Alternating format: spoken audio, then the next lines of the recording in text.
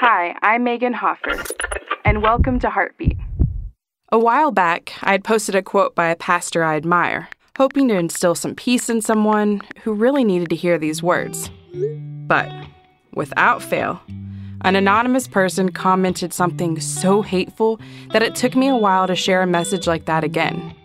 I allowed this person to make me doubt myself, made me feel inferior and unqualified to share about my own faith.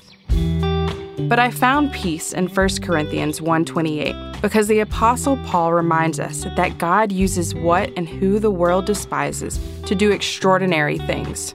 No matter how little society thinks of you, God has chosen you to do incredible things for His kingdom. So don't let some social media troll keep you down. God has chosen and will use people like you and me to change the world. Heartbeat is brought to you by the Salvation Army.